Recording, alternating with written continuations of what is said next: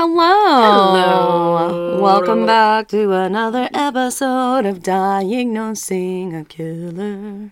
Damn, that was... Should we, like, trademark that? I don't know. Maybe. That was good. Yeah. Ba-da-ba-ba! I know some people. Oh, Yeah. oh, okay. We know some people in the biz. In the biz?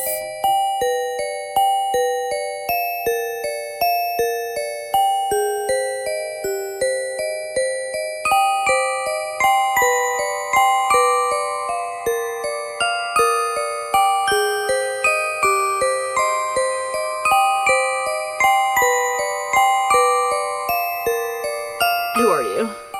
I'm Koel. And I'm Kenna. Hi. I was waiting for you to say it first because it's your case. Toads Welks. Well, How is Yeah. everyone doing? I'm doing okay. I am doing really well. I know you're asking the listeners, but still. I know. I was asking you too. Oh, okay. I just, want to know about you. Because we've sat here for probably 30 minutes already recording some other stuff, and we actually haven't really, like, chatted about anything. We've just been, like, true. recording the other stuff and, like, not talking to each other. So here's our chance. Yeah, ad time. Ad time is always a fun time. When you do click on the links, it actually does show us how many times that link has been viewed, much like social media, so it does help us out. The more you guys take a gander. Yeah, for sure. And just browse. I love window browsing. Oh, and me I too. love internet window browsing. It's like one of my favorite things ever. I, like, put things in my cart and then I just leave.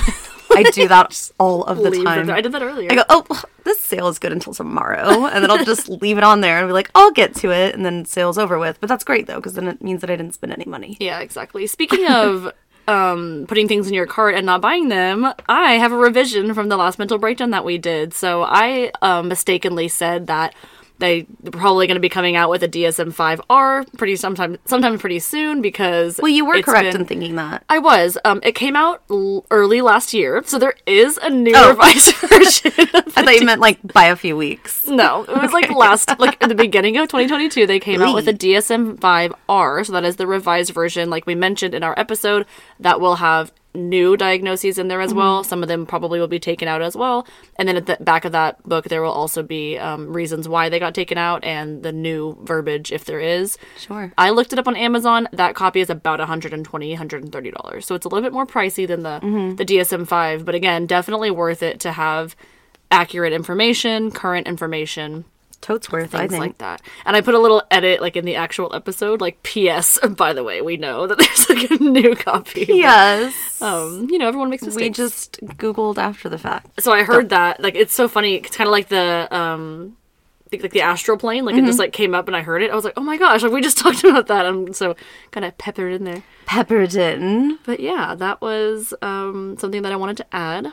And I'm really excited to hear your case. Before we get started, I do want to mention our social media. We do have Instagram at Diagnosing a Killer. Actually, that is our handle on everything except for Twitter, which is at Killer Diagnosis.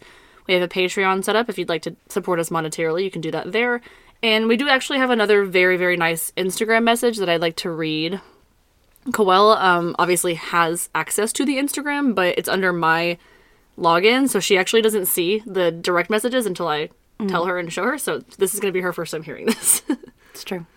So we did get a message earlier today, and it was very sweet. So they said, "Hi, I wanted to reach out. Thank you for requesting to follow me. That's a great way to gain followers." Thank you very much.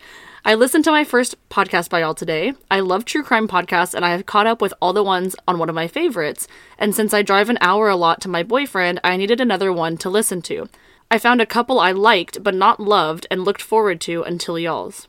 I love how y'all tell the story and go into the mental aspect as well. I listened to episode 35, but I'm super excited to catch up and hear them all. Listening to podcasts has helped me on my long drive since my mom has passed. Today is her birthday, and I listened to y'all's today. I didn't fully listen because my mind was wandering off and getting sad about my mom, but y'all helped me snap out of my sadness. Thank you so much. I am so excited I have found another great true crime podcast. I am excited to be a big fan." And then they also added in, "Keep up the hard work. I'll share with my friends." So that was Thank you really so much. sweet. That's very sweet. And thank you for opening up about, the feels. Yeah, of course. And I responded. So you can see that I respond to every direct message that I can. And we really appreciate you guys, giving us your vulnerability, but also that we really like to know that we help people get some joy, out of their day. And as much as this is a serious topic podcast with the, the true crime part of it and the psychology, of course, we are definitely pretty goofy people, as I'm sure you've all realized, and we think it's, it's okay to be a little lighthearted in certain times, and so I'm glad that you guys are receiving that well. For sure, and I hope that you find peace and closure. Absolutely, same. Well, we are going to get into the case, and I'm excited to know what you're going to do. Today we're going to talk about Susan Smith. Okay. So we're trying to do this mostly every episode now, but there is a content warning, and it's going to be a blanket statement for this episode. This episode depicts scenes of suicide, sexual assault of a minor, and familicide, including minors. Although these topics are described in a sensitive manner, the subject matter may still be disturbing. If this episode isn't for you, we encourage you to find another one of our episodes. Remember, your mental health comes first, and that we love you. We love you. Bye. Susan Lee Vaughn was born on September 26, 1971, to Harry Ray and Linda Sue Vaughn. I think it's Vaughn. It's Vaugh. It looks like Vaughan, but I think it's Vaughn. Like Vaughan. Probably Vaughn. She had 2 older brothers, and the family lived in Union, South Carolina. When Harry and Linda fell in love, Linda was just 17 and Harry was just 20. These are Susan's parents. Okay. And this was 1963.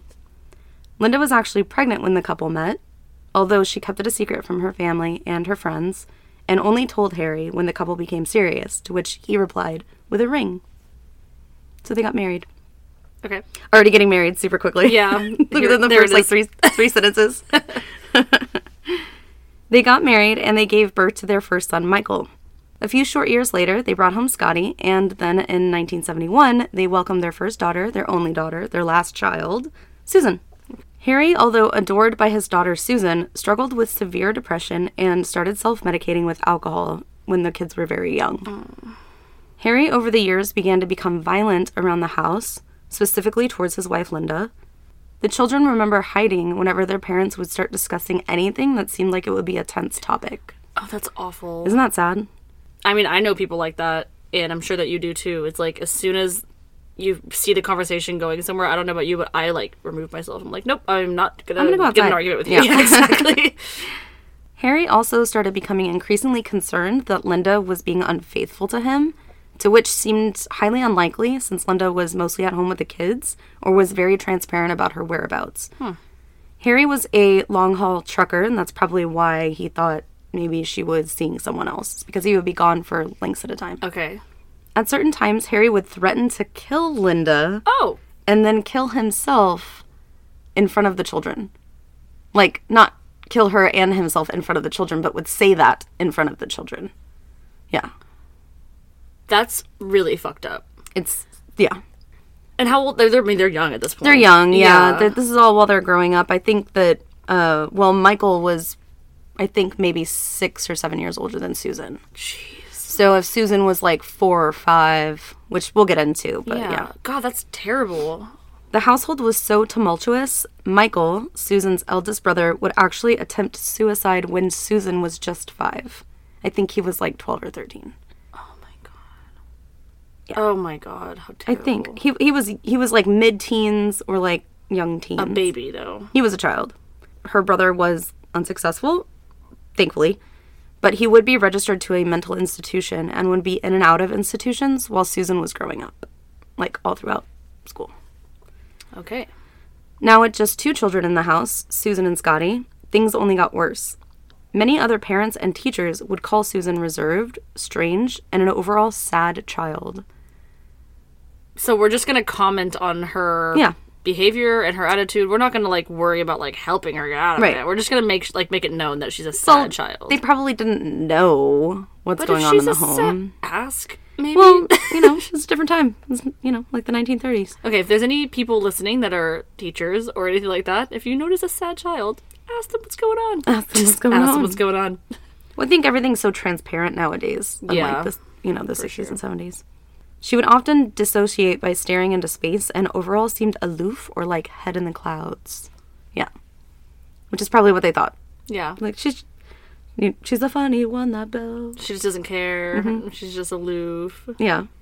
Even with all the abuse in the house, Susan still loved her dad, and she always greeted him with a hug whenever he would come home. Susan would be crushed when her mother filed for divorce from her father in late 1977. Oh, that's so awful because, like, it's obviously Linda has her reasons, right? And so it's awful, like, the kids...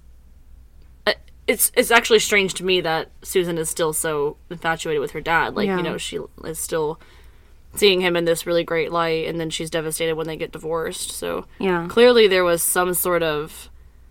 whether it was the mom or the dad, there was some sort of, you know, masking the real harsh reality of, like, the situation. Yeah, I think maybe just because she was younger and, like, maybe the boys were older and I don't know, you know. Can't really understand. Yeah, like maybe it was like you know, the mother's nicer to the boys and the father's nicer to the daughter. Yeah, that makes sense. Harry was devastated by this news, of course, and he only began to spiral more. Having had enough, just a few weeks after the divorce was filed, Harry came to the house unannounced, and he tried to force his way into the house. He bashed in the windows to the house and tried to get at Linda and try to get her to talk to him. So in order to protect the children, she came outside after some time of him being outside. She had already called the police. As police arrived on the scene, they witnessed Harry strike Linda in the face. Oh my God. Fearing that he was a danger to himself or others, Harry pleaded with officers to take him to see a judge that night and not just be released from jail like the next day. He was really concerned that he might hurt himself or someone else. Wow. I mean, that's saying something. So by the time that this occurrence had happened, Linda had actually started dating someone else at this point. She had been seeing a man by the name of Beverly Russell, or Bev for short. Bev was a staunch Republican and a member of the Christian Coalition, which I looked it up. You don't have to. They're fucking terrifying. Oh, wow. Bev was a divorced father of 3, and all of them were, like, older than Linda's kids. So they were already grown up out of the house. Of course, this only hurt Harry much more. It seemed like it was kind of this ready-made family, and Harry was just kind of, like, pushed out. On January 15th, 1978, Harry would ultimately commit suicide by a self-inflicted gunshot wound to the abdomen. Oh my God. Ouch. He did not die right away. He was actually rushed into surgery, but he would succumb to his injuries. I feel like that's, like, arguably worse. Yeah, he was just 34. Oh my God, that's awful. Of course, this devastated Susan, who had always thought of her dad as some kind of a hero or breadwinner for the family. Yeah. Susan even hung on to Harry's coin collection and had an audio recording of her dad's voice in a dresser drawer for many years after his passing.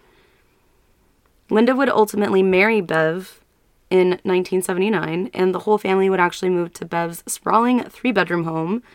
And that's definitely different than what they were living in, because they were sharing like a 2-bedroom house, I think. Yeah. Despite her loss and huge life changes, Susan began to thrive in school, right? We've seen this before. People throw themselves into school. Yeah. She was incredibly bright, and she was actually part of the AB honor roll for most of her schooling. Okay. She excelled in math, science, Spanish, and volunteered with her Red Cross Club at school.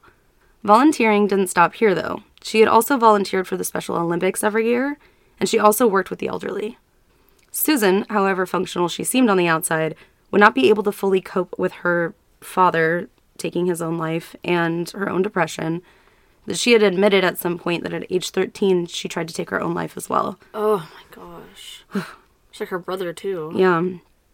And it's really interesting because, you know, like we always say or think, you know, maybe this will make me closer to this person. You know, it's really sad. Yeah. So after this attempt, and she realized that essentially she couldn't be closer to her biological father, quote unquote, she actually leaned into her relationship with her stepfather, Bev. The two seemed to be exceptionally close as the years went on. He was her biggest cheerleader at events and during her successes, and by the time that Susan was in high school, Susan would find herself competing with her mother for her stepfather's attention. No. On one occasion, when Susan was 15 or 16 years old, Susan, Linda, her mother, and Bev had begun to watch a movie. Finding herself tired, Linda went off to bed. No. While Susan and her stepfather were watching the remainder of the film, Susan began snuggling up to Bev. She proceeded to put her head in his lap, and what happens next is actually not denied by Susan nor Bev. Okay.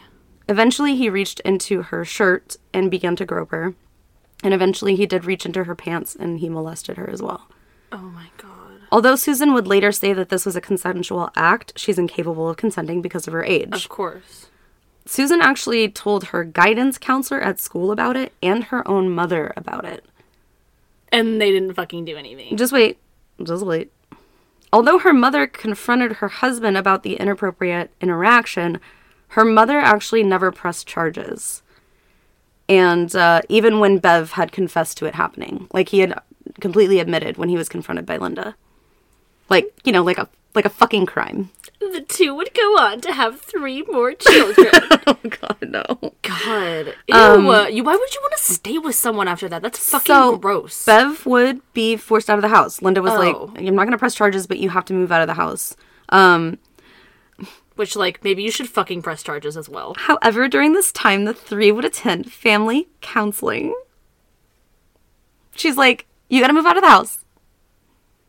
I'm not going to press charges, but we have to go to counseling. Because clearly there's, like, a dynamic happening here with the 3 of us. Yeah. It's him. Yeah. It's not the 3 of them. It's him. Yeah. Oh, my God. Well, it's kind of interesting because, like I said, like, Susan felt like she was competing against her mother. So I wonder if there was, like, the mother was kind of competing, too. You know what I mean? But why? I don't know. It's a weird, it's definitely weird. My God. Even with, damn it, even with English? even with Bev out of house. Even with this. Sorry for the UK listeners. We're not making fun of you. It just sounds funny. Even with Bev out of the house, the abuse continued. So, like, they were still seeing each other. Yeah. Yeah. Well, I mean, they're in counseling together, duh. No. Correction, they weren't still seeing each other. He was still seeing her. Creeping on her. Yeah, he was being a pedophile. Yeah. Absolutely. That's fucking disgusting. Although the counselor had reported the incident to police when it was time to go to court, so the counselor did report, there was going to be an investigation. They were already going to go to court for it. Susan denied the allegations. Like, at first it was like, oh, like, I just made it up. Like, whatever I told the counselor, I was just looking for attention. Yeah. Because she didn't want him to get in trouble? Because I guess she didn't want him to get in trouble. That is brainwashing at its fucking finest. So oh my God. Yeah, so the case was dropped. That poor girl, she doesn't even fucking know who she's defending or, like, why she has to lie. Oh, that's so gross. When Susan was about 16 or 17 years old, she began working at a local grocery store for extra money. Here she met her 40-year-old manager, who was married, and began to have an affair with him. She actually began another affair with a 30-year-old assistant manager as well. And when the 40-year-old found out not only about the coinciding affairs, but that Susan was also pregnant, he, like, lost his shit and broke up with her, right? Oh, okay. Yeah. Oh, okay. He broke off the relationship. Gotta go now because this is bad. It's the real world. Maybe you shouldn't be fucking a 17-year-old when you're 40. Susan would have an abortion, and having become attached very easily, she was distraught over losing both partners. I'm sorry, I misspoke. It was the 30-year-old that found out about the other affair. Either way, both men left. She had an abortion, and she once again tried an attempt on her life. Oh my God, that's so awful. This poor girl just has, like, such a bad history with relationship with her father, and then, of course, her stepfather. Yeah. She doesn't know what a healthy relationship with men is. Right. It's so awful. She was admitted into a hospital, and she would be monitored for a few weeks, like close to a month, I think. During her stay, the nursing staff found it very odd that although Susan would cry and sob all night long once alone, during visiting hours, she was very cheerful and bubbly to people. Okay, so she's like she able seemed, to put on a persona. Quote-unquote normal or typical, right? Mm-hmm. Typical behavior. It was during her stay in the hospital that doctors would actually diagnose Susan as having an adjustment disorder. It's because of her age, probably. From the Mayo Clinic, this is directly from their website, an adjustment disorder is a stress-related condition. You experience more stress than would normally be expected in a response to a stressful or unexpected event. And these stresses cause significant problems in your relationships, at work, or at school. These things may be brought on by work problems, going away to school, an illness, a death of a close family member, or any number of life changes. Most of the time, people can adjust to such changes within a few months, but if you have an adjustment disorder, you continually have emotional or behavioral reactions that can contribute to feeling anxious or depressed. Some signs of this disorder can include feeling sad, hopeless, or not enjoying things you used to, frequently crying, worrying or feeling anxious, nervous, or jittery, trouble sleeping, lack of appetite, difficulty concentrating, feeling overwhelmed, difficulty functioning in daily activities, withdrawing from social support, avoiding important things such as going to work or paying bills, suicidal thoughts or behavior. Symptoms of an adjustment disorder start within 3 months of a stressful event and last no longer than 6 months after the end of the stressful event. However, persistent or chronic adjustment disorders can continue for more than 6 months, especially if the stressor is ongoing, such as unemployment, right? So the stressor... being taken advantage of by someone twice your age. Yeah, absolutely. That, clearly. For sure. Soon after Susan's return to work, Susan's high school friend David would actually begin working at the store as well. David Smith was a year older than Susan and was the second of 3 biological kiddos, and he also had one stepbrother who was older but didn't necessarily live in the house. Okay. First was Billy from his mother's first marriage, and then Danny, and then David, and then Becky. So we're talking about David. His father was a Navy veteran, and the family was brought up in a devout Jehovah's Witness home. David's mother tried to shelter the kids from the outside world as best she could. She worked 2 jobs and was also going to school for nursing. His father, after serving 2 terms in Vietnam, had come home and managed a shoebox store. A box store, not a shoebox store. All they have is shoeboxes? Yeah. While the kids were growing up, David's parents became disillusioned with each other and mainly argued about his mother's commitment to her religious beliefs. David's father didn't like that his wife sheltered the kids as much as she did and thought that the kids were being robbed from life experience. While in high school, David began dating a young lady named Christy. There was another episode we did recently where the girlfriend's name was Christy. I think it was the Menendez brothers, and you were like, he started dating a girl named Christy, and you like sang it. So this is also Christy. There's Christy, and then there's Christy. Yeah. So Christy was kind of cool. Even from Christy's perspective, David and his siblings were actually deprived from social exposure and could recognize that his upbringing was considered abnormal.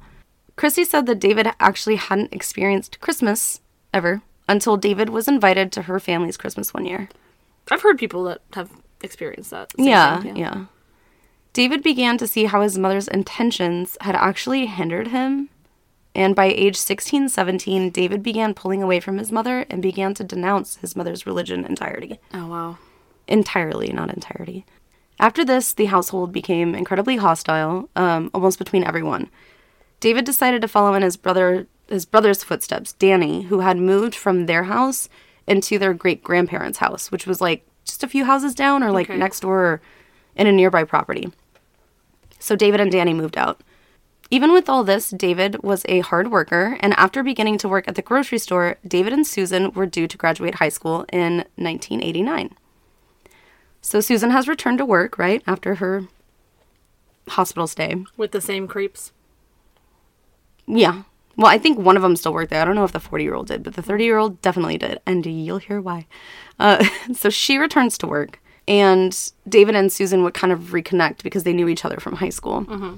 And I don't know if they, like, really knew each other. I think it was just because they knew that they went to high school with each other. Yeah. So keep in mind that David is still with Christy. And David and Susan would begin a casual arrangement. You can get what I'm saying by Soup's that. cash. Soup's cash arrangement, yeah. Soup's cash. But David has a girlfriend, right? Yeah. Christy. A long-term girlfriend. They dated almost all throughout high school. Susan would come to find that she was pregnant after a year of the two engaging in consensual hookups. I'm sorry, but, like, come on. She was just 19. With this news, David had no other option but to come clean with Christy, and he broke off their relationship.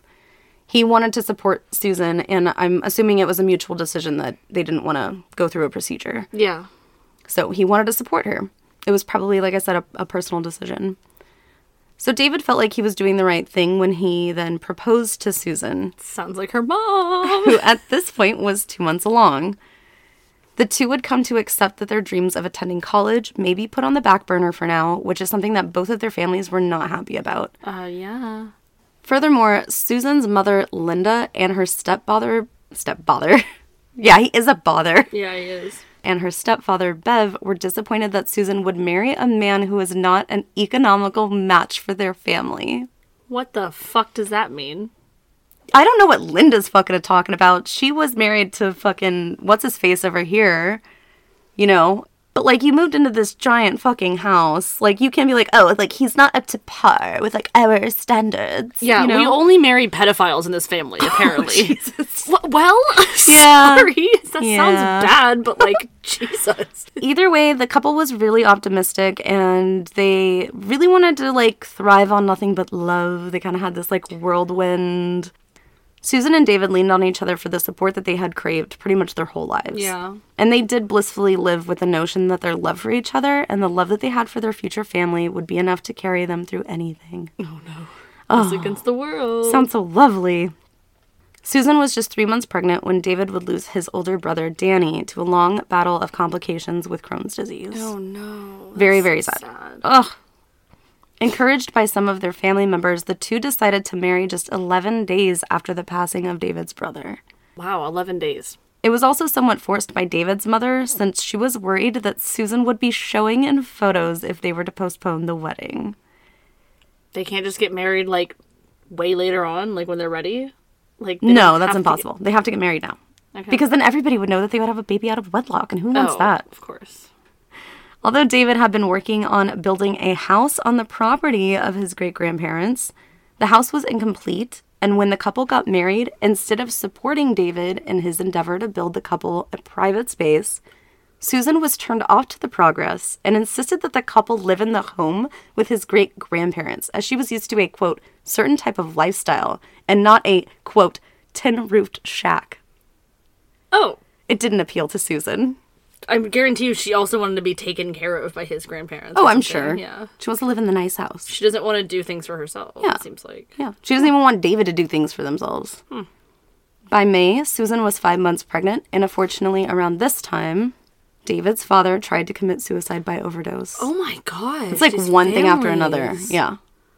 One thing after That is so awful. He was found sprawled on the floor of his family home, and his father would be admitted to the hospital. He would survive, and after this, he was actually treated for severe depression. He was just unable to deal with the loss of Danny. He was just very unable to cope. That's so sad. But he would eventually get help, and he would be fine. During this time, David's mother would find all of this too much to handle, Oh my and God. would actually separate from David's father and moved away. Yeah, like that's gonna make it better. Yeah, right? that makes it better. It's just brokenness Yeah, between the it two families. Like, it's just brokenness. His father would ultimately remarry after meeting another woman who was actually in the hospital while he was getting treated. So, Like, she was a patient as well? I don't know if she was a patient. I thought she was like a nurse or something. Oh, okay. He was pretty happy, I think, afterwards. That's good. Susan would continue to work at the grocery store until the couple gave birth to their first child, Michael Daniel. So Michael after her brother, and then Daniel after Danny, the one that just passed. So named after the baby's two uncles, rather. Little Michael was born on October 10th, 1991, and after Michael's birth, Susan found it within herself to begin college courses. However, soon after Michael's birth, the couple began to have financial issues. This wasn't like typical financial issues, however, okay, because we always hear this, right? The couple did well as far as their finances. The two were both working or living off savings that they had accumulated while they were waiting for Michael to come along. But Susan was experiencing a bit of like binging habits when it came to spending. David was getting increasingly frustrated with Susan when she was complaining that the family wasn't wealthy enough or didn't live in the most luxurious surroundings. This was like a huge point of contention for the couple.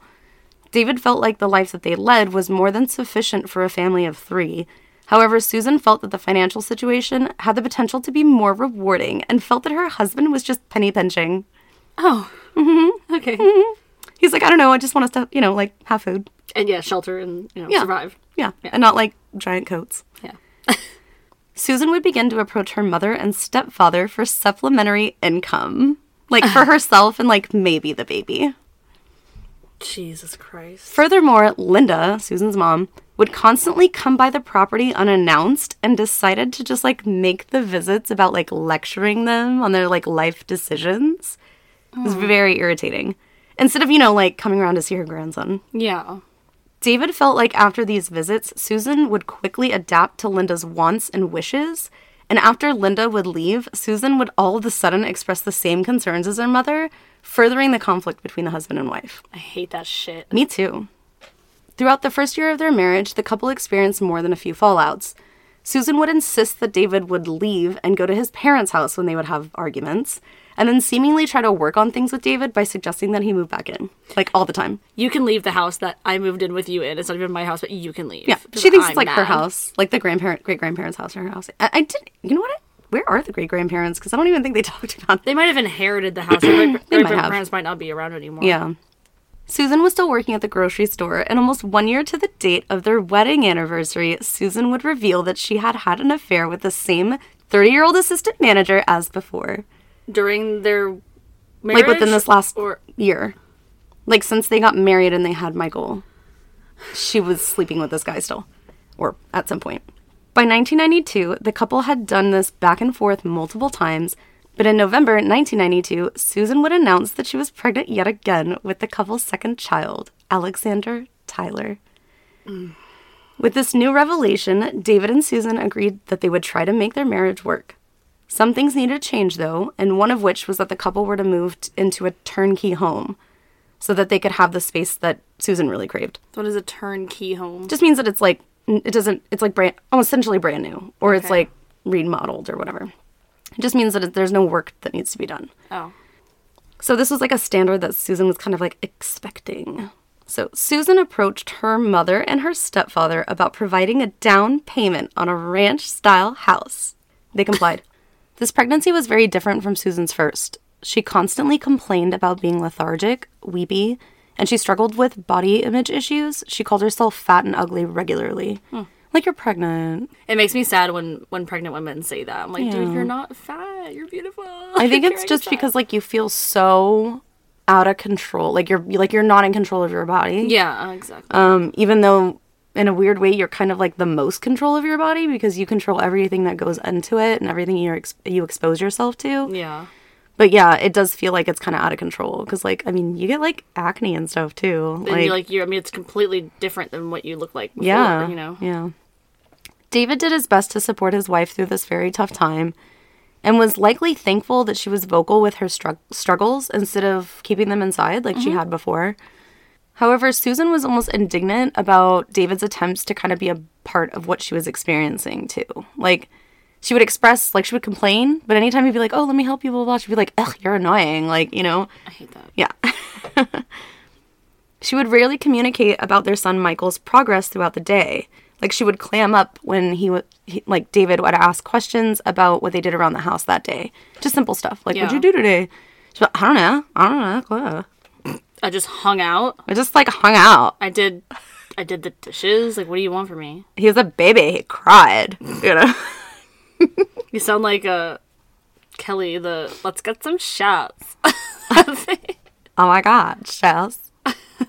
I thought it was like, what are you gonna do today? Oh, yeah, that one too. What do you want to do today? I don't know. What do you want to do today? You didn't know yesterday. I don't know today. The couple were hardly romantic and physical, probably because of Susan's clear depression, right? Because that can affect your libido as well. David was beginning to get tired of his wife as well. David himself was still working at the grocery store, and while Susan was pregnant with their second child, he began to have an affair with a cashier named Tiffany Moss. He also had an affair with a 30-year-old manager. It was the same 30-year-old manager. Guy. So now there's 4 people engaged in this, well, at least at one point with her, engaged in this adultery. And yeah, they're all working in the same place. Yeah. It's stupid. It just sounds like a fuckfest. Susan caught wind that something was amiss and would frequently come up to the store and yell at David while he was working, accusing him of said affair and however many others that Susan suspected. Oh my gosh. Yeah, it seems like a happy family. That's gonna help. In August 1993, their second child, Alex, was born. Alex's birth was actually unusual as well. There were some complications, so unfortunately Susan had to have an emergency C-section. The couple once again put aside their differences, and they welcomed their second child into the world and allowed Susan to recover. Within a month, the couple would decide that although they wanted to be devoted parents, they themselves as a couple probably wouldn't work out. Okay. Couldn't imagine why. Yeah. David decided to move out to his parents' home while the two would come up with some kind of a custody agreement in the meantime, while ultimately pseudo-deciding on divorce. They knew they didn't want to be together anymore. Knowing that David very well maintained his affair that he was having with the cashier, Tiffany Moss, and knowing that her past indiscretions were also probably going to be looked at, Susan was like, I'm going to look for employment elsewhere. Oh, okay. Okay.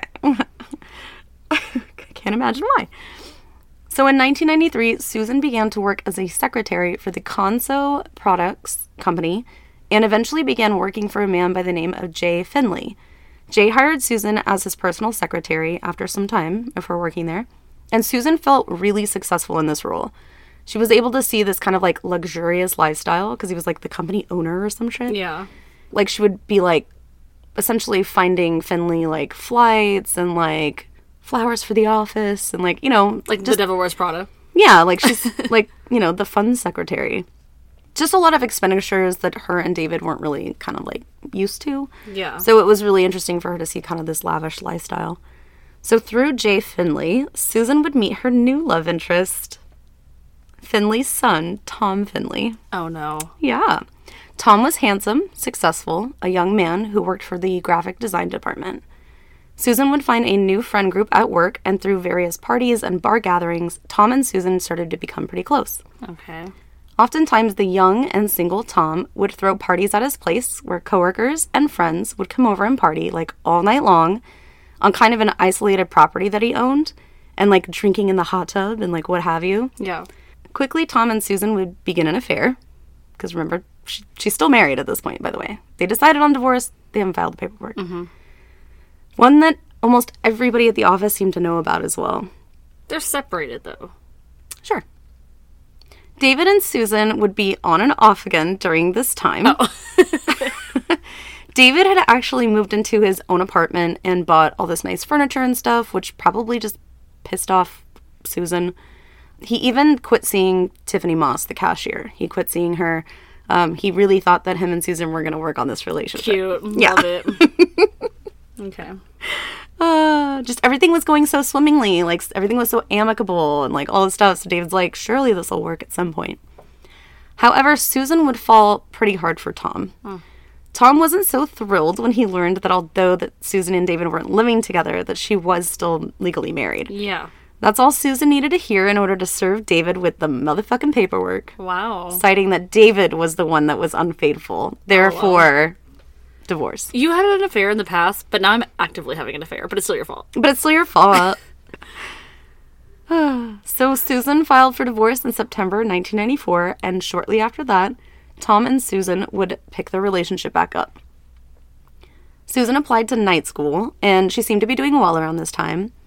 However, on more than a few occasions at Tom's parties or various other gatherings, Susan would get intoxicated and regularly throw herself at other men in front of Tom. What? She'd be flirting. She'd even be touching other coworkers' husbands. Oh, hell no. And on one occasion, she began to undress, getting fully nude in Tom's hot tub and encouraging others to join her.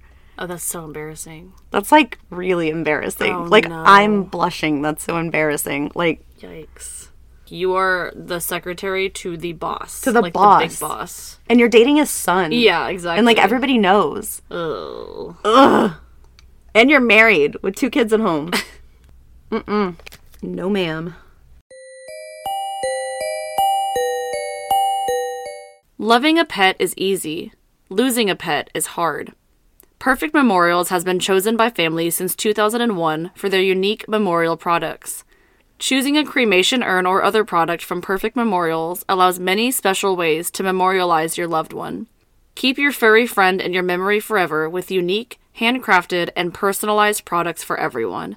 Click the link in the show notes today to save 10% off of your first order with Perfect Memorials from now until March 31st. Needless to say, this affair only lasted for about a month. I'm sure that Tom loved her devotion to him, but Tom wasn't ready to settle down with Susan, who essentially had a ready-made family with 2 kids, who clearly had some, as Tom would put it, boy-crazy tendencies. Okay. Is what he said. Wow. Susan tried to reassure Tom that her children had nothing to do with the relationship. They already had a father, and she wasn't looking to replace David. However, this argument would escalate as the two mulled over these relationship issues. And Susan began to get very infuriated. She began to tell Tom that he wasn't the only person she was having an affair with at work.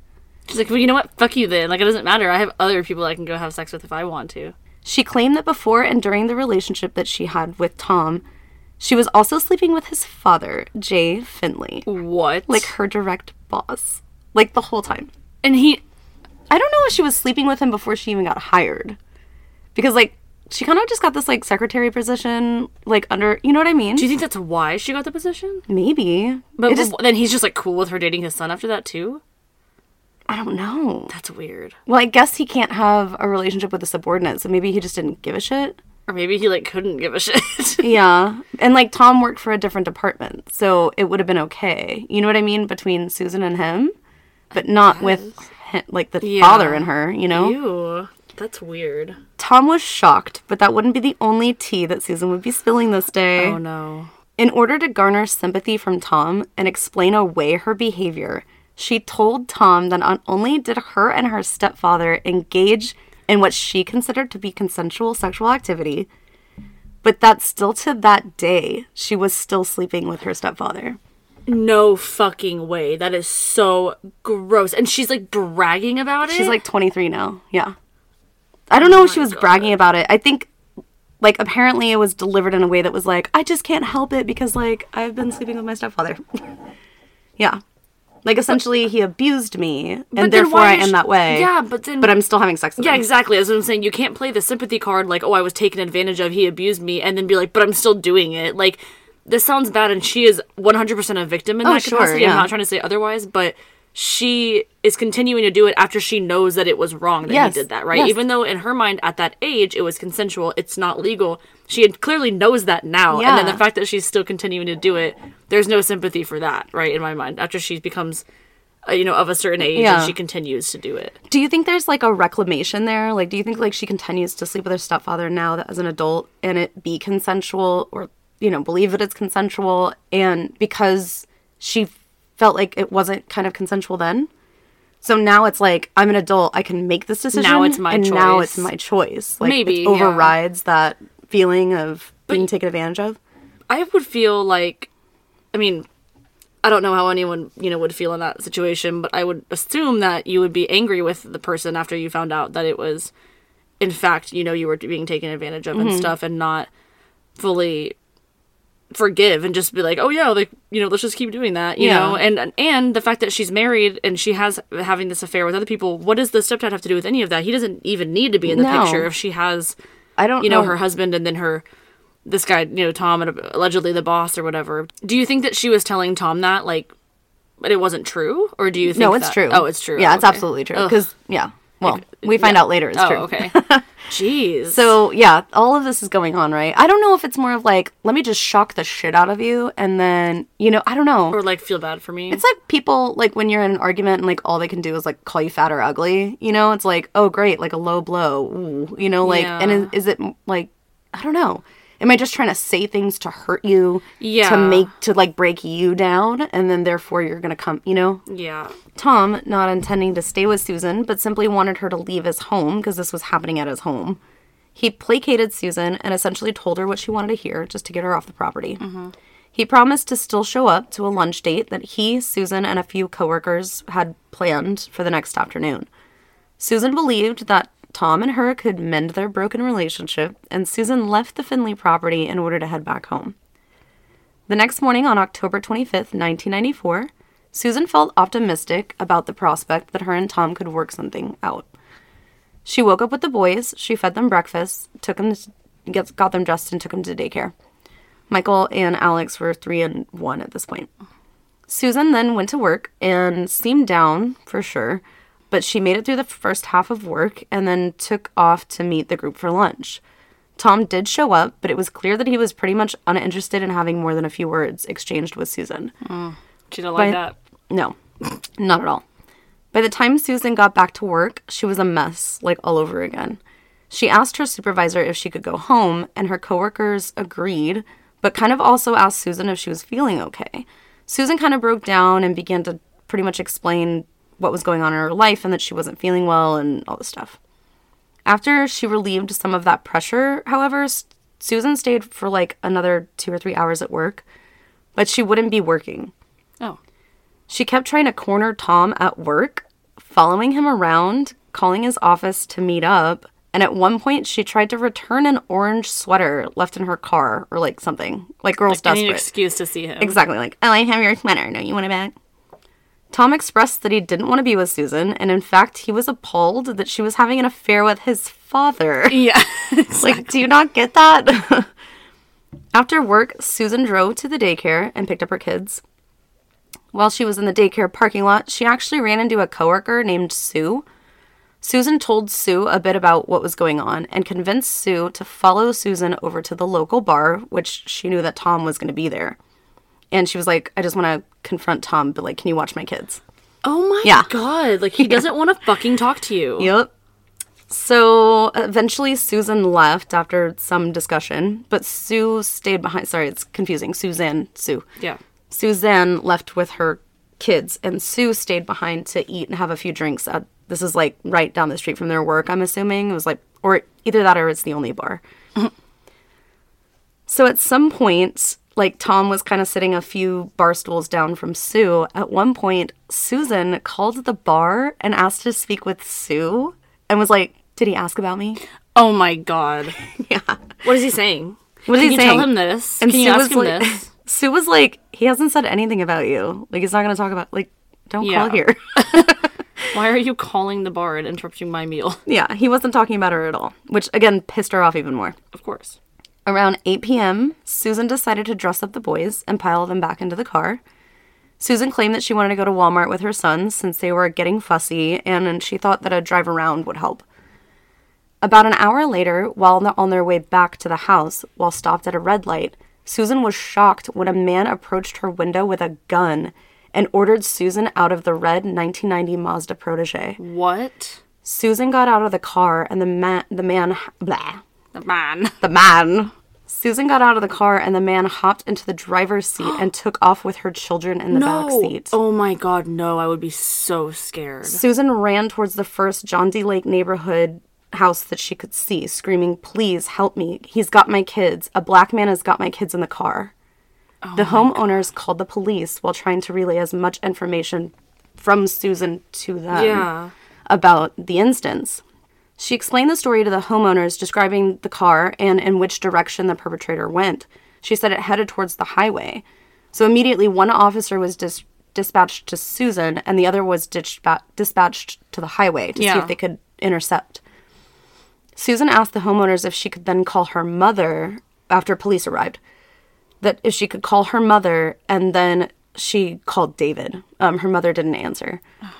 Police interviewed Susan swiftly as they knew that time was a factor in finding the children safely.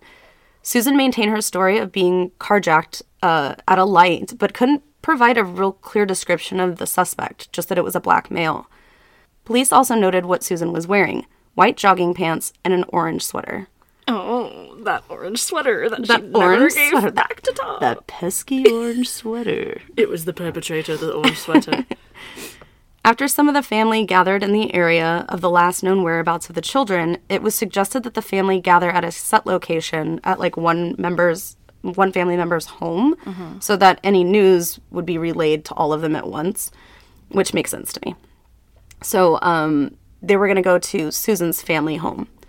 Susan rode with David to her family's home and found it odd when Susan began talking about calling Tom when they got back to the house, and that Tom would likely want to come over and that David would just have to accept that and not be mad about it. Tom just has to be here for me. He's going to want to, Yeah, for sure. he's going to want to be here for me. Or she's using that to, like, get him to, like, talk to her. Once home, investigators would come by to get a composite sketch of the perpetrator. Susan had a very difficult time describing the man, speaking about little details, such as the man's eyebrows or Cupid's bow. But as previously mentioned, she gave very vague descriptions on bigger things like nose, eye color, or even mouth shape, which is unusual. Because if you can see their eyebrows or like what this looks like, you couldn't tell me what their eye color was. Like, you're that close, you know? If anyone doesn't know what a Cupid's bow is, it's like the top of your, like, between your nose and your mouth. Like Yes. the shape on your lips. Some people don't. I didn't know what that was, like, until recently. Oh, like just now. No, I knew what it was. I found out, I guess, probably Cupid's like bow. a couple I forget years what ago. this is called. This is called something down here too. If anybody knows what the bottom lip, Bottom lip anti-Cupid's bow is. it's called. Ultimately, it was determined that the man was in his 40s, a dark knit. He wasn't a dark knit cap. He had a dark knit cap, black or dark jeans and t-shirt, and a plaid jacket on. Very vague. The next day, October 26th, investigators began to search the John D. Lake area, which is kind of like a park area, but it does have a lake. No sign of the car or the boys by helicopter, boat, or on the ground at all. This same day, Tom did call to talk about the boys, but Susan insisted on talking about them mending their relationship instead, which Tom was disturbed by. Children are missing, and that's what you want to talk about? She's like, when are you going to come over? Are we gonna fix come this? Are you going to come over? Are you coming over? Oh my gosh. Yeah. The Adam Walsh Foundation. Do you know who Adam Walsh is? I don't. So Adam Walsh is John Walsh. You know, he was like the host for America's Most Wanted. Okay. Like that guy. His son was actually kidnapped in from an. I just hit myself in the head. Was kidnapped from a grocery store. Oh no. And he's part of the reason why certain things like Amber Alerts exist. Yeah. But they called them Code Adams. Have you heard of a Code Adam? Where a child is missing, you lock down the store, no in and out at all. Mm-hmm. So Code Adams. So that's the Adam Walsh Foundation is in memoriam of little Adam that was kidnapped. Code Pink in the hospital. Yeah. That's what it's called. So they actually wanted to come meet with Susan and David and suggested that the couple make a public plea for the safe return of the boys. Statistically, it is more likely that information will be volunteered when the public sees the parents of kidnapped victims. Yeah. Reluctantly, Susan and David agreed. I feel like this is going to be like a Chris Watts situation. Yeah. Susan was to be the person to speak and plead with the public. Her statement is as follows, or at least a little bit of it. Quote, "To whoever has our boys, we ask that you please don't hurt them and bring them back. We love them very much. I plead to the guy, please return our children to us safe and unharmed. Everywhere I look, I see their play toys and pictures. They are both wonderful children. I don't know how else to put it, and I can't imagine life without them." End quote. They're wonderful children. Mm-hmm. That seems a little detached, in my opinion. But, you know, everyone grieves differently. We always say that. These interview tapes are really interesting, or these public announcement tapes are really interesting if you ever watch them. Investigators take Susan downtown for another interview. The interview lasted about 6 hours, and Susan repeated her story many times. The next day, on the 27th of October, both David and Susan agreed to a polygraph test. And although David's showed no deception, Susan's was inconclusive. Most notably, the most questionable topic being, quote, "Do you know where your children are?" End quote. I don't like that. Susan began to change her story a little bit. When confronted that no one was reported seeing Susan and the boys at Walmart, like she had claimed she had gone, Susan admitted that she didn't go into Walmart at all because it would sound suspicious if she claimed that she drove around for hours with her kids in the car. That's not how that works. That's not how that works at all. Like, you lie? Yeah, I drove around That's for a couple more hours. sus. Yeah, like, what? Furthermore, the light that Susan claimed that she was stopped at when this carjacking happened is constantly green at this time of night. The only time that the light would turn red is when another car is traveling across this road, triggering the sensor to change the lights. Meaning that if Susan was sitting at this red light and she was carjacked, someone would have witnessed it or at least seen them. Actually, yeah, that's a really good point. Yeah. No one had come forward stating that they had seen this happen, and this was national news at this point. Yikes. David was questioned about him and Susan's marriage, and David admitted that the two had been having affairs on each other. And he said that she was talking to Tom Finley. David stood by his belief that Susan would never harm their children, and it was honestly beginning to become more upsetting that investigators were focused on their marriage instead of finding their boys. Yeah. Susan herself, when asked if there would be any reason that she would want to harm her children or want her children to disappear, Susan said, quote, "No man would make me hurt my children. They were my life," end quote. No one said anything about any man. No one said anything about that. They said, was there a reason that you would hurt your children? No man would make me do that. Sorry, that's not what we fucking asked. Also, they were my life. I didn't even catch that. Ew. Oh my god, it is fucking Chris Watts. Oh my god. Like, that is a big red flag. Like, the person that... Past tense. They know that they're gone. That's why they're using that verbiage. Ew, I don't like that.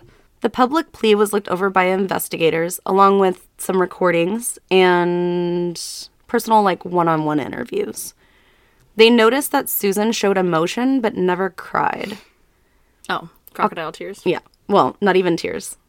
Like, she's just like, I know how my... It's real bad. That's... When I thought about researching this case, all I could think of were there's, like news reports of her just being like, I just want you...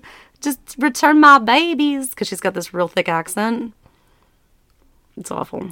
I don't understand how people don't realize that it's, like, very obvious when they're, like, quote-unquote crying, but there's no tears. Like, right. It's very clear Yeah. that you're not actually crying, so why do people try to fake it? I don't get it. No idea. I don't remember what episode of something I was watching, but... It was somebody where that kept wiping their face. And it was there like... was no tears. There was no tears. And if anything, it made their face kind of red where it almost looked like they were crying. Yeah. Yeah. It was really interesting. People are wilding out. October 28th would come and go. Investigators still searching for the missing children. Speculation in the public began to rise that it was unlikely that a black man in his 40s... toting around 2 white babies surely would have been noticed by somebody right now. That's a good point, yeah. Yeah. But yeah, that was... A lot of the black community was pissed because they're like, there's no way. There's no fucking way. Yeah. When it's national news. And it's just making, like, a really bad cloud, like, go over the community. It was either the man disposed of the children somehow, or it was all a fucking lie. Yeah. Not to mention that this case was huge, like I said, and at this point, surely at least the car would have been found. Yeah, exactly. Like, I don't care how ludicrous it sounds. If this man knew that they were looking for this fucking car containing 2 white kids, he'd be like, nope. Like, I'm going to ditch this car somewhere, exactly. Right? October 29th, Susan and David were reached out by an American Journal reporter who had also lost his daughter due to a kidnapping. Oh, no. And he wanted to talk to Susan and David about what happened that day. After days of trying to arrange a meetup, Susan still refused. Like, refused to be interviewed. Like, by this person who had also lost a child. She's like, no thanks, I don't want to help. Yeah. Like, I'll pass on that. Like, well, it wasn't about helping. He was, the young lady had already been murdered. No, I know. I meant helping her kid's investigation. Oh, yeah, for sure. Like, she's like, no thanks, I don't need to be interviewed. I don't really care about your situation. So I'll just kind of like, no thanks. Well, that's what was even more suspicious, is because, like, she would just feel fucking guilty. Yeah, exactly. You know, talking to somebody who, like, actually, like, a perpetrator actually killed this man's daughter. Yeah. On October 31st, a phone call to police in Union from Seattle held hope. A 14-month-old child was found abandoned by a man who had South Carolina plates. What? In Seattle. He matched Alex's description, and the family was over the moon that one of the boys had been found. How long ago was this? How long after they disappeared was this? Oh, this was days. This was like 5 days. So there's plenty of time, allegedly, for someone to get from South Carolina to Seattle in a car. Okay. Yeah. Because this was the 31st, and they were taken on the 25th. Okay. So 6 days. However, it was quickly determined that the boy was not Alex Smith. Oh, that's so sad. Another press conference was to be held, and the couple would go on national television to discuss the circumstances surrounding the investigation so far. On November 3rd, Susan and David were set to do 3 television interviews, all in the morning.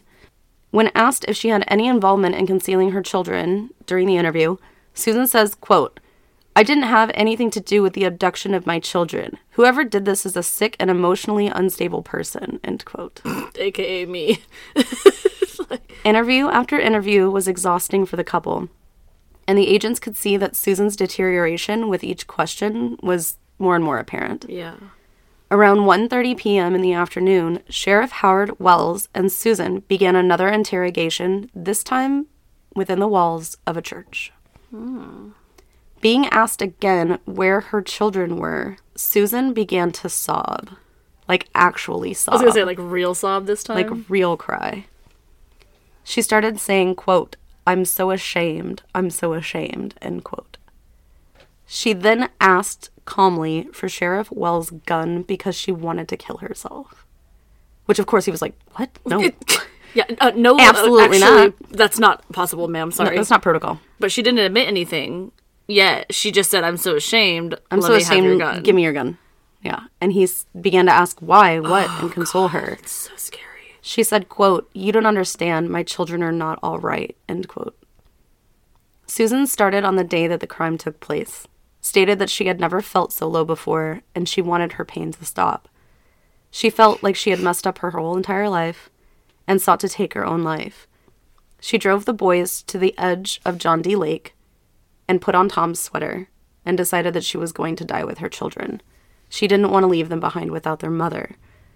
After attempting to put the car into drive 3 times but stopping herself, she enabled the parking brake. She stepped out of the car, reached inside, and released the parking brake, sending her children into the lake. She said that she loved her children and that she regretted the action immediately. But after standing there watching the car sink into the lake, she did nothing. It took about 6 minutes for the car to fully sink before Susan ran to the nearest neighbor's house. So she had 6 whole fucking minutes to do something. Yeah. No, I'm sorry, way longer than that because she couldn't put the car in drive 3 times and then did... First of all, I never understand the... I want to kill myself, so I'm going to kill these people with me. I never understand that fucking mindset. Mm-hmm. And then to completely change it around and be like, oh, okay, well, I'm not going to kill myself, but I'll go ahead and just kill my children. Like, what the actual fuck? Just like in the Gilbert Jordan case, we kind of touched on that he probably wanted to drink himself to death, but he would never do it. You know? That's so awful, though. These babies. They're babies. They're 3 and they're 1. Sheriff Wells immediately contacted field agents to gather divers for another search of John D. Lake. The car was eventually located and both Michael and Alex were found still strapped to their car seats. After Wells arrested and transported Susan, instead of driving to the scene, he headed to the Russell home to break the news that although the boys were found, they were not alive, and that in fact Susan had killed them.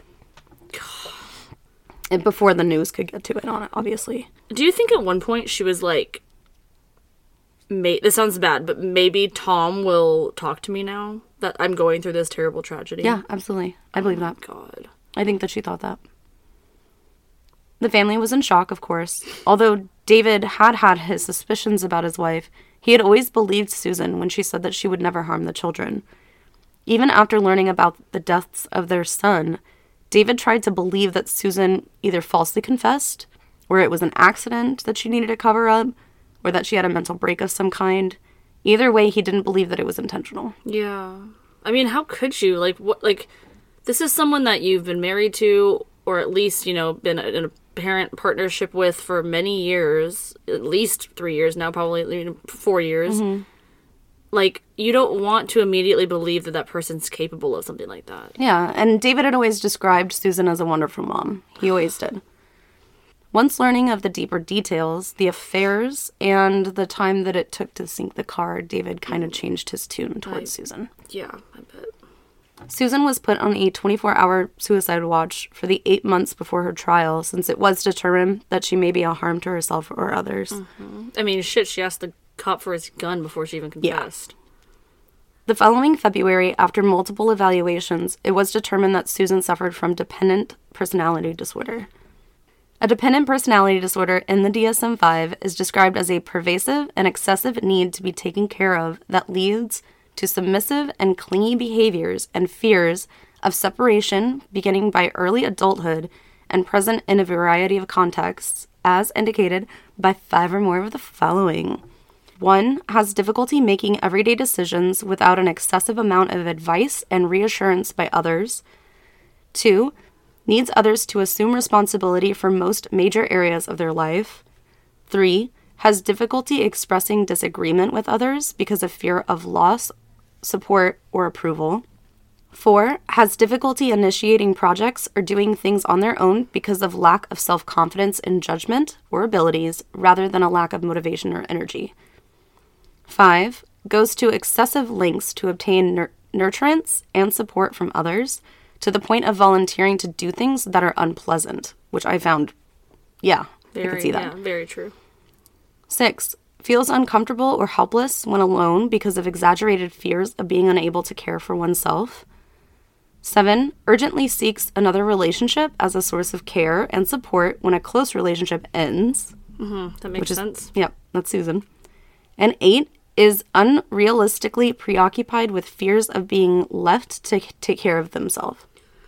So, That's really interesting. And the funny thing is that when you said adjustment disorder way earlier on in the episode, the first thing that came to my mind was dependent personality disorder. Really? And I didn't say it. And I was thinking it, and I was like, I'll just wait. I was like, I feel like she meets the criteria for this. For sure. But again, she was young when she was diagnosed with adjustment disorder. So I was like, let me see if they catch on to dependent personality disorder.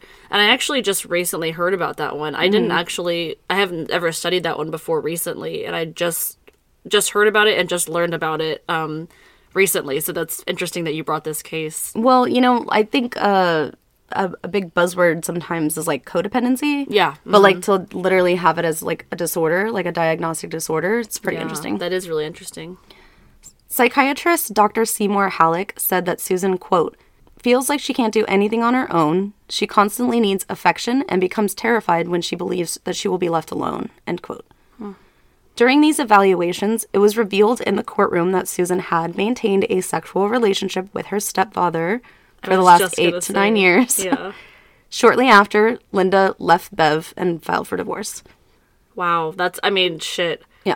I personally would probably leave the first time that someone did that, even if it was an isolated incident. But and prosecute him. Yeah. But finding out however many years later that it's been ongoing, oh my God, I for can't like even 8 or 9 imagine. years. I can't imagine how gross Linda felt, learning that. That's your fucking daughter. Bev wrote to Susan in jail saying, quote, my heart breaks for what I have done to you. I want you to know that you do not have all the guilt for this tragedy, end quote. Now you want to take some fucking responsibility? What a martyr. God.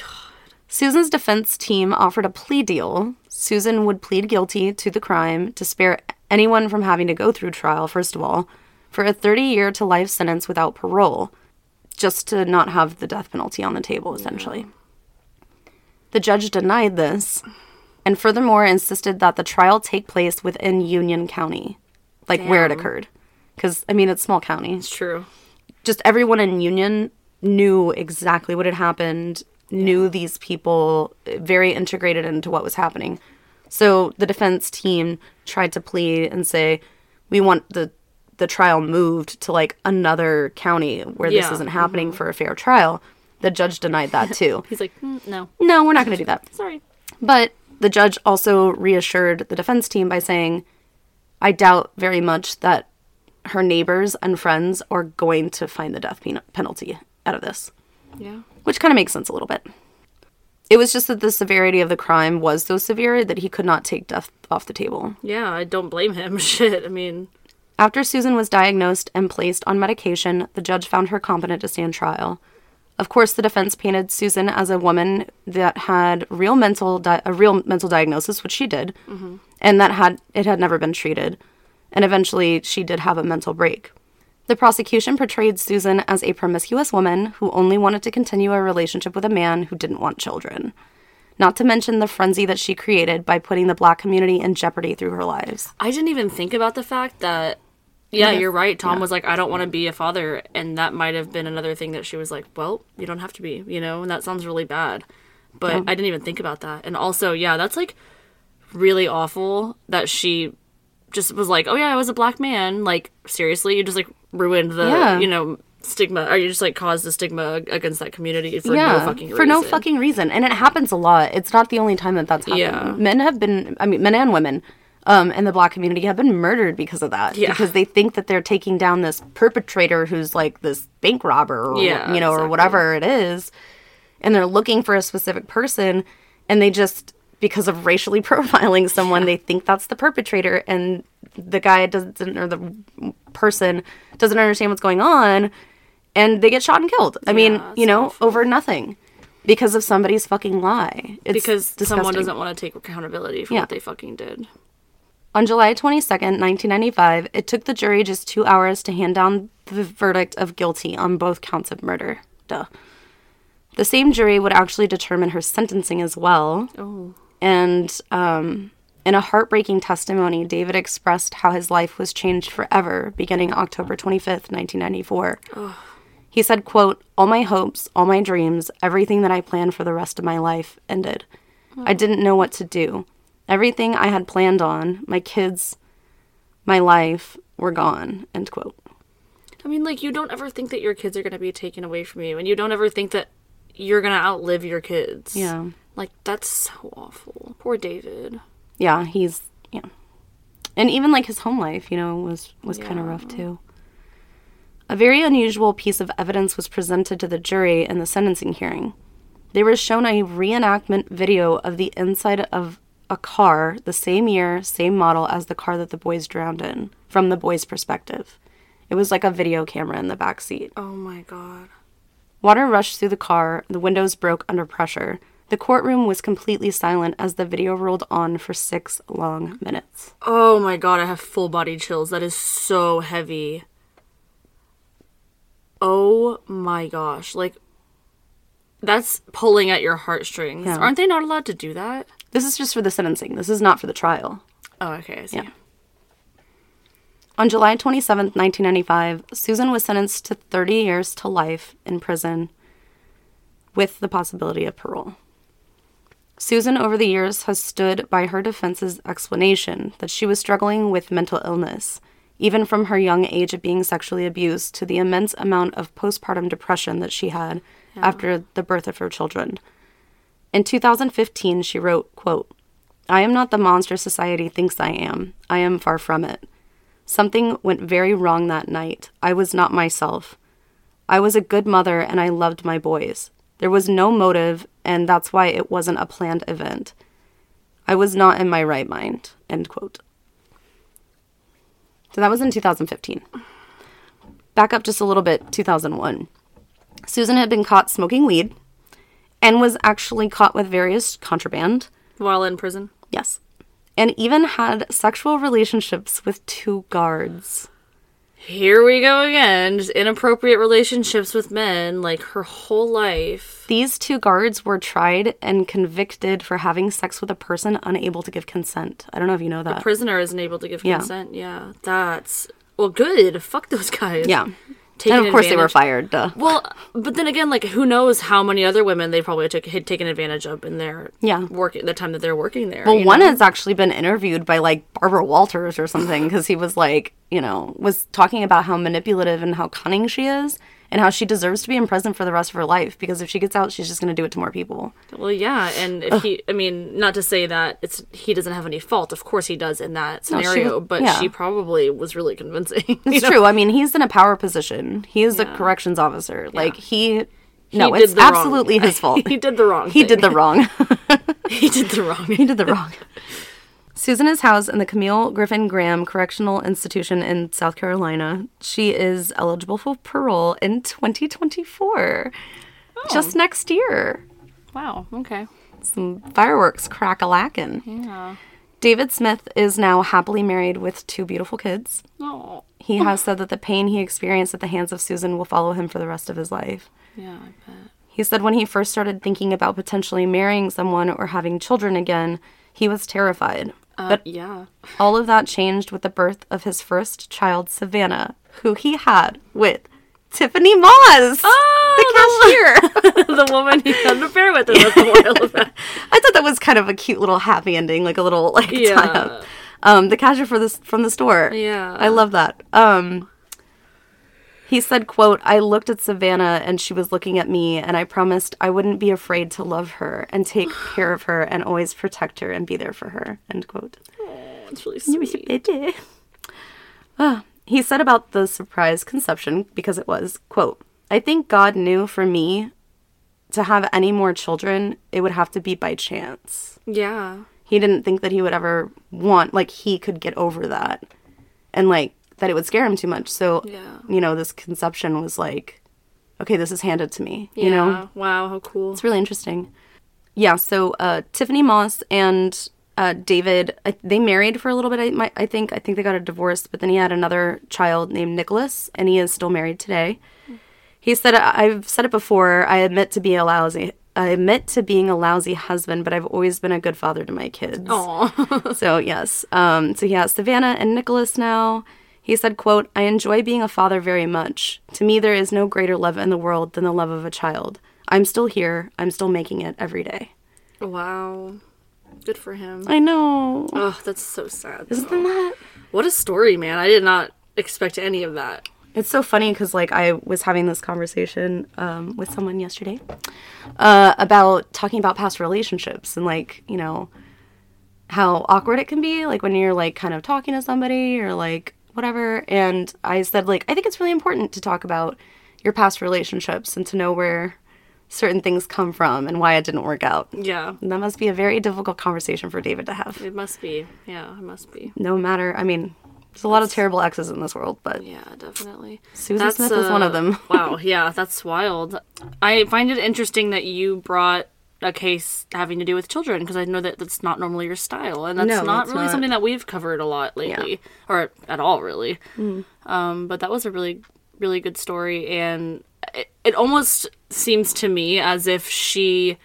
Of course, she was diagnosed with adjustment disorder as a teenager, and it almost seems like it kind of developed into dependent personality disorder as she grew older. And, you know, we all know that most personality disorders, they can show up anywhere from, like, 15 to, like, 25 is, like, the sweet spot for personality disorders, so that makes a lot of sense. But I think one of the biggest reasons for her doing what she did, especially with the men growing up, was, you know, she had so much love for her biological father, and then he was taken from her. Mm-hmm. And for seemingly in her mind, like why? Like, for no reason. Yeah. And I think that really skewed her mindset on what a relationship with men is. Yeah. And almost like with the dependent personality disorder... every man that I love is going to leave me, right? That's like the first thing that was ingrained in her mind. Mm-hmm. Which also or abuse her, because same thing with Bev. By the time that, you know, she was probably becoming interested in boys, then it's almost, I mean, I don't know if it was her first interaction with somebody, but either way, it's a violation. But in her mind, it's, oh, I get approval. I'm seeking approval and I'm gaining it through this act with, you know, this man. Well, that's what I was going to say, too, is that with Bev, you know, when her mother found out what was happening, she kind of removed herself from Bev. He left the home, again, leaving Susan. You're right. So maybe that's why she also continued that relationship, because she was afraid of him leaving. And even though she, you know, met David, and, you know, she had the people at the grocery store, and then Tom, like, she's still, it's not just one person, I guess, that she feels she needs. Right. And she doesn't want anyone to leave her, so that may explain why she was still engaging with the stepfather. Right. And I think you would think that dependent personality sort of would translate to the children, like she would be dependent on them, but again, they're children, they can't give her anything. Yeah. And that part of that disorder, like you explained earlier, is you feel like you can't make decisions without someone's approval or input. You feel like you can't be alone without someone's help, and the children were children, just that, you know, they can't give you advice or give you companionship or anything like that, but Tom can in her mind. So what's the choice here? In her mind, it's unfortunately harming the children, right? So that's just, I'm trying to go through it with her, you know, mindset. Of course, this disorder makes people, any kind of disorder can skew your judgment and your psyche, and she clearly admitted it later on. But the fact that she was medicated, you know, during the time before she stood trial, who knows what she's getting in prison, but the fact that she's still able to manipulate and con these men in jail is very interesting. When you know that she probably has a regulation of some kind. Yeah, exactly. So. That's a really interesting one. And I think that is the first time that we've done that type of diagnosis. Yeah, especially a dependent disorder like that. That's really interesting. Well, I will say I have a really great case next week, but the one I'm doing after that is very similar childhood-wise to this person, which I honestly was like... Not because ew, but like... At one point, I was like... No, not the stepfather stuff, but before at one point, I was like, is the person that I'm doing the person she's doing, and I just didn't know her real name? Like, I was really thinking that for like the first 10 minutes. I was like, oh my gosh, I might have to research someone else. But no, it's not that. Stay tuned for a collaboration happening in just a few, 2 more weeks? It'll be 1 week after this comes out. So 1 week after this comes out. After you guys are hearing this. So it'll be next Thursday, the 2nd. We are going to do... Should we just announce it? Maybe we should. We should just announce it. I think Get people excited for it. Let's do it. So we'll have a mental breakdown coming out on Monday. I have a very interesting mental breakdown. It's gonna be, we always say this, way different than anything we've done. It is going to be mental breakdown meets true crime. So it's going to be a complete medley of those two on Monday. And then next Thursday, the 2nd, Coel. We are going to be in collaboration with Moviecation. We have been kind of excited about this for a little bit now. So essentially, we will be tackling... Don't say who it is. No? Okay. So this is the only time that I actually know. So we are going to be tackling a case that is a very well-known case and has actually been the inspiration behind plenty of horror films. So Moviecation will also be incorporating this real-life individual with some movies and some information. That is really, really exciting. I think they're going to be doing... Well, I'm not even going to say what the movies are. Yeah, no, don't. No, because you know how they roll. Yeah. They roll like us, so... Exactly. We're very, very excited for a collaboration with Moviecation. Go like them on Instagram. They are wherever you listen to podcasts. Yeah, absolutely. And... yeah, we were just saying, usually, of course, you guys know that we don't tell each other who we're doing, but for this specific instance, Coel does know who I am bringing, but we're really excited about it. Yeah. And I've had it researched for, literally a month now. It's just been sitting in my computer, so I'm waiting to tell this story, and it's going to be one that you guys know, and it's going to be one that I actually didn't know as much as I thought I did, and I say that all the time, but definitely a good story. Not a good story, but interesting story. I'm excited to talk about horror films in spring. So. Yeah, that's going to be something that you're going to have to be... I mean, you're already knowledgeable about it, but I don't really watch things like that very often, so maybe I'll have to watch between now and then. Maybe I can get, some, information of my own. And then I know that we also have a DAK Live in the works. I'm really excited about that. We are going to potentially be doing one, I would say maybe the next couple weeks. Sure. We have a new guest that's coming on with us to do a DAK Live, completely unedited, completely raw. We don't know what we're talking about just yet, but it's going to be similarly to the Clark Finney episode. It's probably going to be personal stories and just a kind of general conversation about mental health, mental illness, things like that. We're all going to have to fit in this closet too. We are, so. It's going to be it's going to be hard, but we'll figure it out. Some stuff. But anyway, that is all. Do you have anything else? Nope, I think that's it. Okay, well, we will see you guys later. Thank you for listening, and thank you for all of the support on social media. We are getting up there with our followers, and if you would like to, please check out our sponsors. They are great. You can see the links in all of our show notes, and then on every episode, we have something in our show notes for that. Yeah. But yeah, that is all we have, and we will see you later. Love you. Bye. Whether it's your favorite browser or by app, listening to audiobooks with Audiobooks Now makes it even easier and more affordable to enjoy your favorite books. Audiobooks Now offers up their club price plan, which includes 50% off your first purchase each month and additional offers after your first purchase. Click the link in the show notes below to receive 2 months free and just $4.99 for each additional month. Get audiobooks you love for less with Audiobooks Now. Start your free trial today.